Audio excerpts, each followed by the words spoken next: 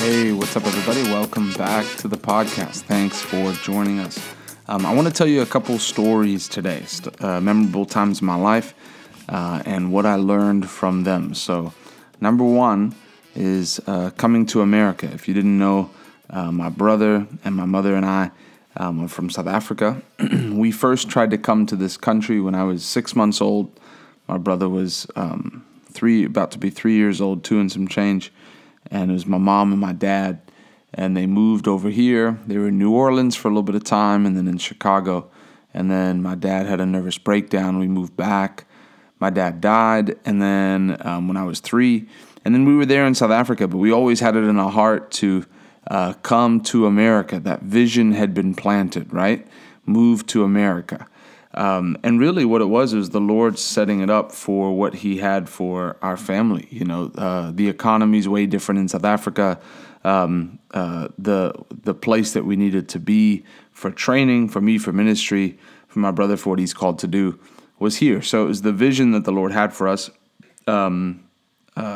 but just in a roundabout way. You know, the Lord didn't. People look at that and they'll say, well, God just knew what he was doing, and your dad died so that he could you could draw you close to himself, and that's not how that works. I believe that it was meant to be that we would come as a family and be here. But anyway, so we go back to South Africa, and then there's always this vision in our heart. So the years pass. It's 93, 94.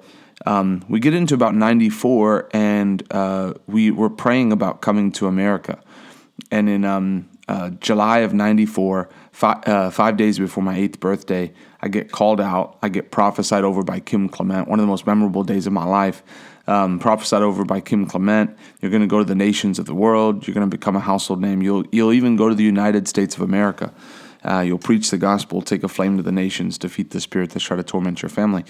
And so there was my call to the ministry, but there was our confirmation. Hey, it's time to go. So we start getting everything prepared. We're selling things. We're getting things prepared. We're moving in that direction. But you know what we started to do? We started to actually take time to envision going to America. So what we would do is most nights, my brother and I would go and lay on my mom's bed, and we would all just lay there facing the ceiling, and we would talk about America, and we would talk about the day that we're going to get on a plane. And this is before we had the money to get on a plane. This is before we had the tickets for the plane. This is before the plans were worked out. And this is before we even had an open door to come. But we were moving in that direction. And so we would imagine the day that we're going to the airport to go to America. We've got all our bags. All right, Ryan, what are you wearing? Well, I'm wearing my red shorts, and I'm wearing this, and I got my fanny pack on. All right, Tim, what are you wearing? Oh, I'm wearing this, I'm wearing this. Okay, what's in your fanny pack? Oh, I got my G.I. Joes, and I've got my, whatever. And then, all right, we're on the plane now. So can you see yourself sitting there? What are you eating? Oh, I'm eating steak and boerewors and mashed potatoes. And I mean, the probably the biggest disappointment of it all was when you realize that they don't serve that food on airplanes. But anyway, and we would sit and we would imagine and we would see ourselves going to Disney World. Little did we know we'd be moving to Florida, land of Disney, an hour away. But we would imagine, and what that taught me is something that I still practice to this day, is using your imagination for good. You know, the imagination is a faculty that God has given us. It's part of who we are. It's part of our DNA. And so you can use your imagination to imagine good things, imagine bad things. There's a trailer for this movie that someone sent earlier today. I think it's coming out later on this year, but it's called Contagion.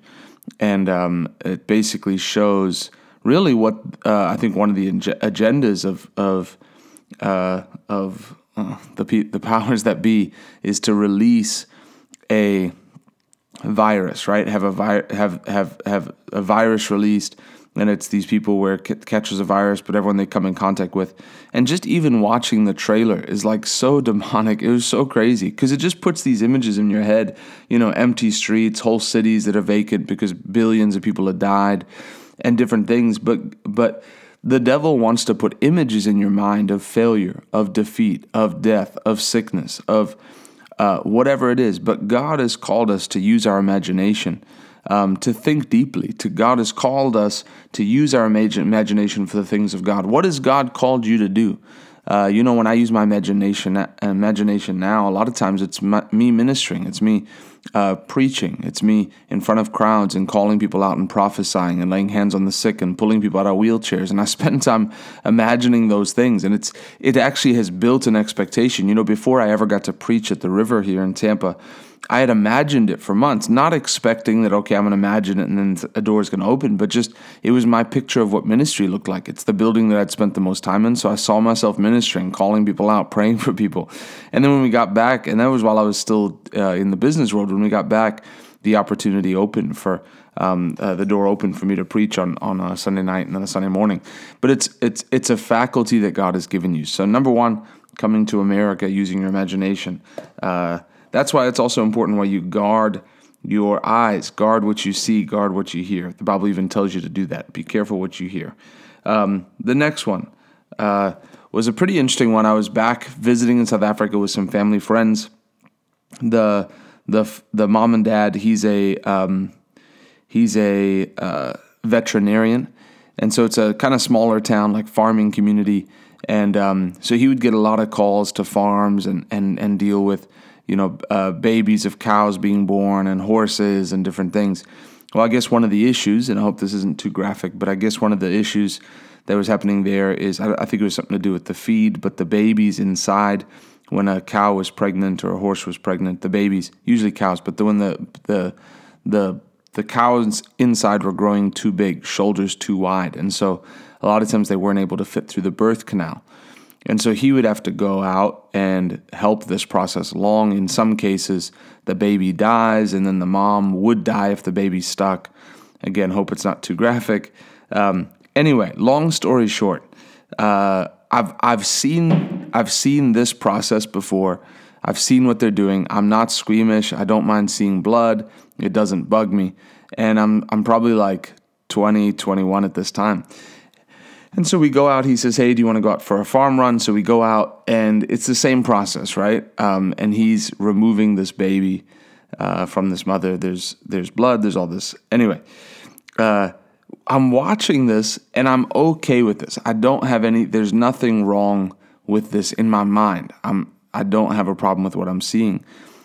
But this taught me an important lesson. But all of a sudden, I'm standing watching this. Thankfully, I didn't have a task to do, but I'm watching what's happening here.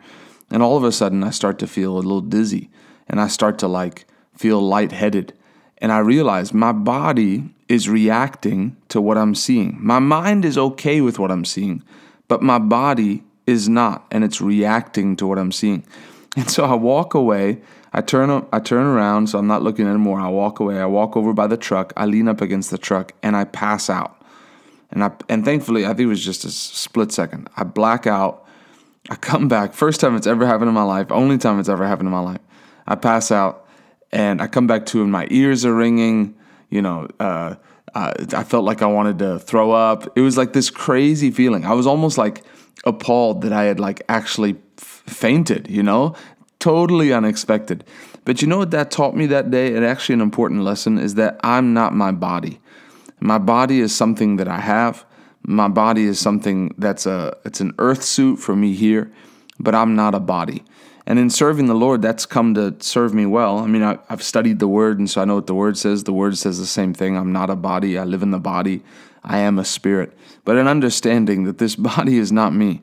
It's something that I need to still be on this planet, but also not to trust it. It doesn't know what it's talking about. When it commands you to do certain things, when it tries to push you around, when you want to fast and it puts up a fuss, don't trust your body. It's not the true you.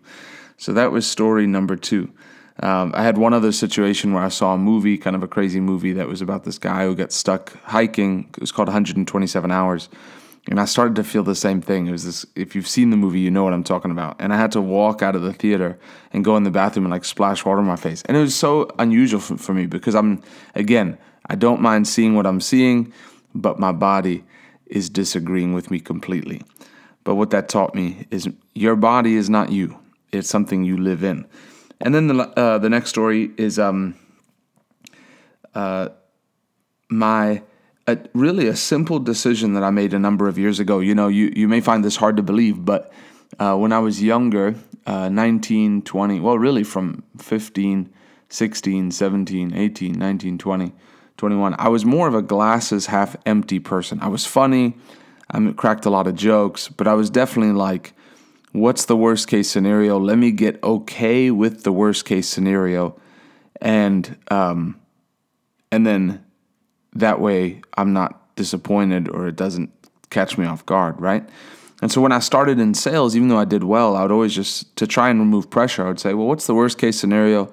And then I'd try to get myself okay with that. And then that way I didn't feel like I had pressure, right? Which is not the right thing to do, by the way. We're not called as Christians to live worst case scenario lives. We're called to go from glory to glory. But I remember this year coming, and I don't really do New Year's resolutions, but this year I just felt like the Lord really put praise on my heart. I don't know if I was listening to some teaching or what, but really put praise on my heart to default to not be a person. I've never really, I don't think, been a person who complains, but to default to be a person that praises every day. Like I felt like without praise, life was just happening to me. Life would come, things would come. I would almost like brace for impact because I was expecting a battle, and then it would come and I would struggle through it, and then I'd be out the other side, and then you'd always get through it. But it was almost like I let my attitude be affected by a battle or by the thought that there was a battle coming. And so I stayed in a place where it almost felt like, best way to describe it is like I was bracing for impact. Like, all right, what's the next fight that's around the corner that I'm going to have to battle through? But then I remember realizing and having this moment where I was like, I need to be a person who praises. And this is going to change things for me. And it was a simple decision that I made in my heart that I'm going to be a person, not who thinks about worst case scenario. I'm going to be a person that praises every single day. I'm going to praise God. And I made a vow to God. And I said, God, from this day forward until the day that you come to get me, I'm going to praise you every single day. And I've almost kept it perfectly. There's been a couple days where for whatever reason it gets to the end and I don't. And then I wake up the next day and then I praise doubly as hard. But a decision that my default won't be worry. My default won't be stress. My default will be to praise the Lord. And so what I would do and what I still do is I come into my office, I turn on music. When I wasn't around my house, if I'm at a hotel, turn on music and just dance before the Lord. Why? Because God is good and He doesn't change. My circumstances can change, but He doesn't change. And I want to tell you that's been one of the best. A life of praise is a life of joy.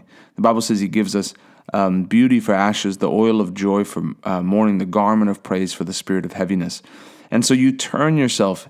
I even feel like my personality and outlook on life changed. You can't spend time every day praising the Lord for His goodness, for what He's done, and not see something happen. Psalm 67 verse 5 and 6 says, let the people praise Him, let all the people praise Him, and the earth shall yield her increase, and God, even our own God, will bless us.